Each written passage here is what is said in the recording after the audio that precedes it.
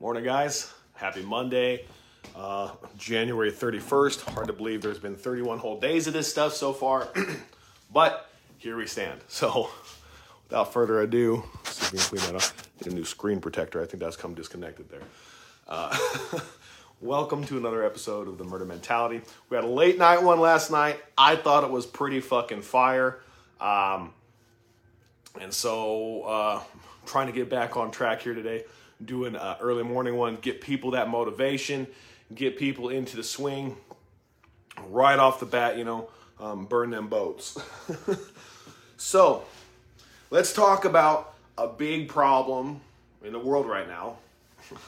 It's funny that I would say this too, as far as like problem versus solution-based thinking. But let's talk about something that's really, really affecting the world right now. And that is the difference between problem and solution-based thinking, being oriented towards what can I do to fix this? What can I do to take care of this? What can I do to handle this situation versus focusing on the problem? Now, as you probably already understand, focusing on the problem isn't very effective. I'm going to walk this with me here real quickly because there was a passage out of this book that has been total fire the entire time I've been reading it, and I'd like to share it with y'all. But the idea is that, like, I don't know if you've ever noticed, but like a lot of people will have something happen in their life, and then while they're could be taking time to handle it, they are instead commiserating about the situation. Now, here's the deal. I am just as fucking subject to this exact issue as everybody else.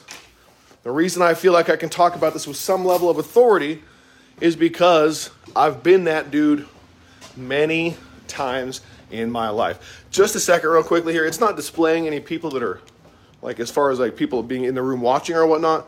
I'm going to check in with Abba and see if it's just me, or if the old FB is being weird.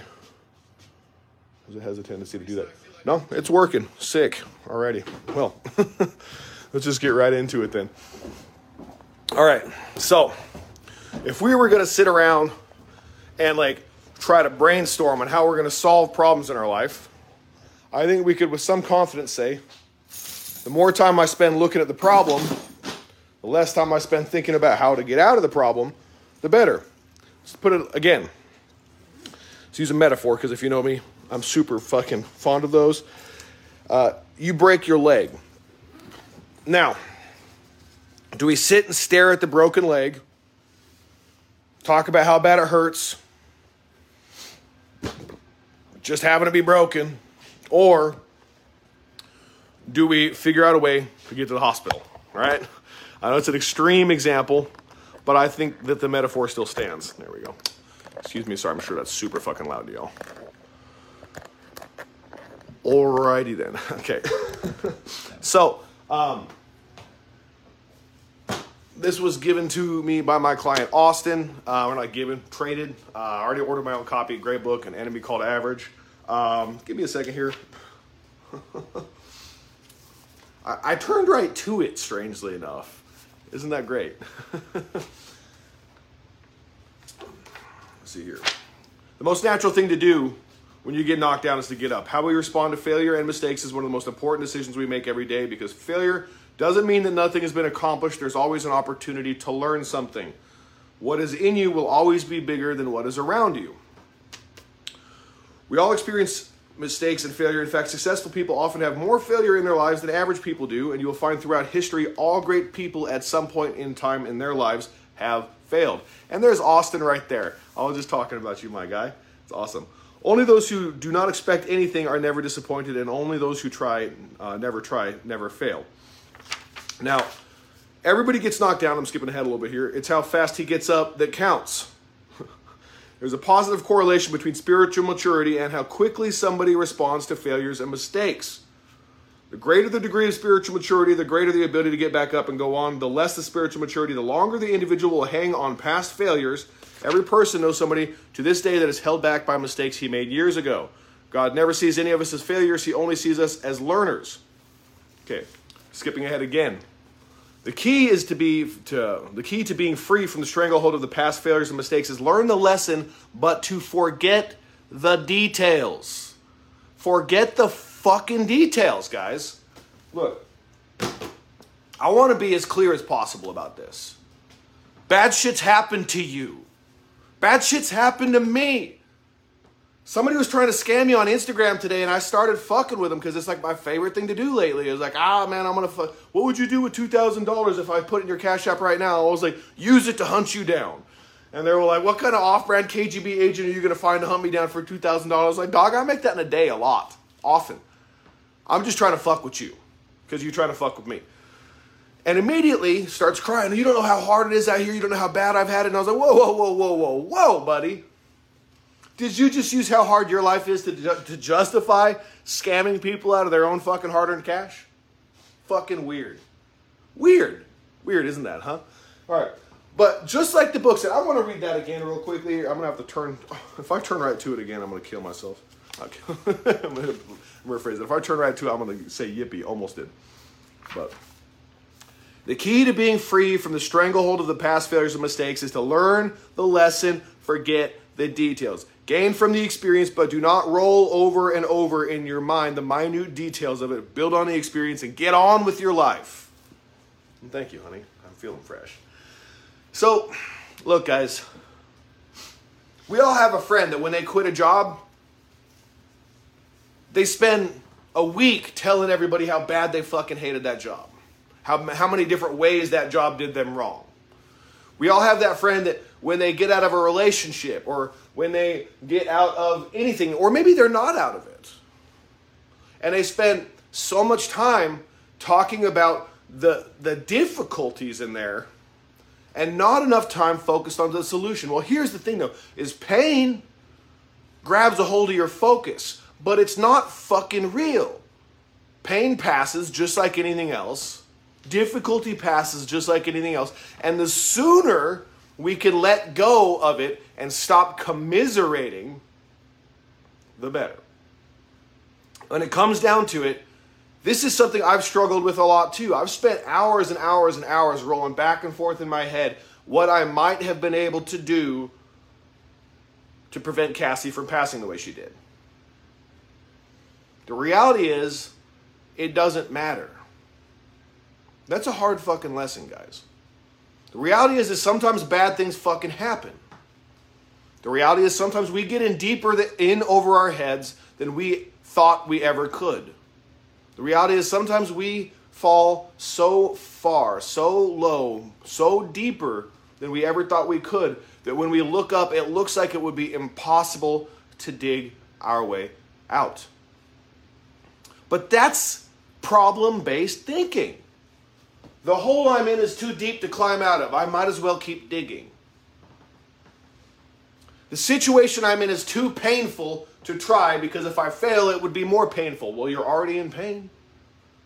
I'd rather die slaying the giant, slaying the dragon, than die from being trampled by it while I cower below it. The thing is, guys, is that we're all going to face insurmountable obstacles at some point in time, especially those who are called to a greater life. Because those people that are called to a greater life have greater challenges. The idea that God saves his biggest battles for his strongest soldiers, I kind of like that. But what I like to look at it more is that God's greatest soldiers, God's strongest soldiers, seek out the situations that will inevitably have those type of conflicts. The greatest warriors throughout history didn't just like all of a sudden have the greatest battles show up to them. They just were the greatest warriors in history, and they happily sought the battles out. They fought the things that were necessary without needing to be asked. And those that didn't aren't remembered.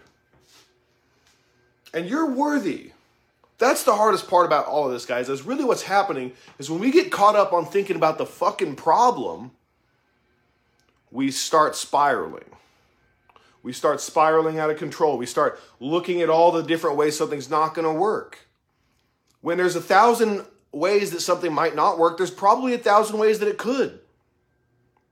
You're never going to find them when you're looking at all the ways it can't. It's just like, I'm trying to think of a good way to put it. I can't look for the light by trying to find it on the floor. I can only see the reflections of the light and the places where it's landing. But I can't find the source of it without looking up. Now, despite the fact that I may see evidence everywhere I look when I look on the ground, because I see the light reflecting off of every surface as it strikes the ground, it is not the light itself. It is not the thing that is producing it. And so, what I'm asking for you to do today is to do something that's going to become wildly uncomfortable for you. If you do it a couple of times, it's going to become wildly uncomfortable for you every time you start participating in it, and every time you start doing it, and every time you're around it. And that is to stop fucking caring about the how it happened and start caring about the why you're going to change it and how you're going to change it. Because what is irrelevant? It's in the past. The how is irrelevant if it's in the past. The why is fucking irrelevant if it's in the past. We only have the moment we live in currently and the future that we're guiding it towards. We are perpetually locked in this moment of time just for whatever reason. Even there's another good example. Like, you want to try to think about why we are the way we are, how we are, and all that shit, and why time works the way it does. It simply fucking is. The sooner we can accept what is and isn't and function off of that and move forward with solution-based thinking, the sooner the problems cease to exist. It's tattooed on my chin, on my fucking chin. Relentless. Nothing will stand in front of a relentless being. Nothing will stand in front of a force that is relentless. They cannot stand it. Nothing can stand up against a relentless force. An immovable object and a unstoppable force, as it were, on physics level. Literally, the only thing that can happen is fucking massive amounts of energy being released. Eventually, that relentless thing, the difference is it's not an unstoppable force. It's relentless. It'll move around it. It'll go over it. It'll go through it. It'll do anything. And that's the fucking thing. Like Bruce Lee said, be like water. Water can carve a hole in the fucking earth and make the Grand Canyon.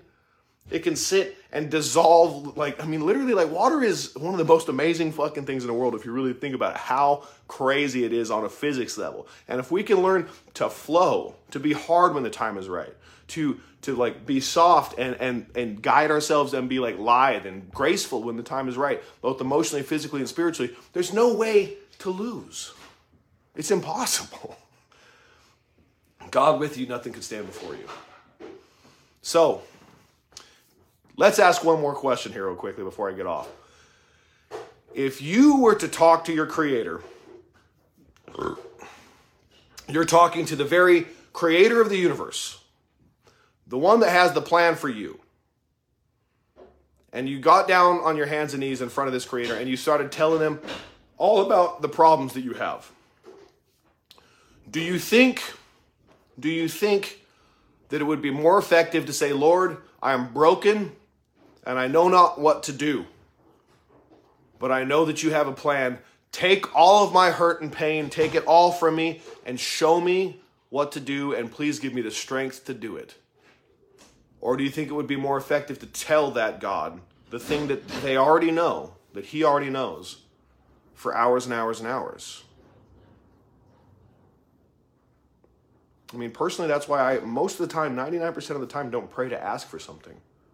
I try to pray in past tense. I know that sounds kind of weird, but I pray in a state of expectancy, understanding that it's already here, and I need just be patient and take the right action to make sure that future that's promised to me by my God comes.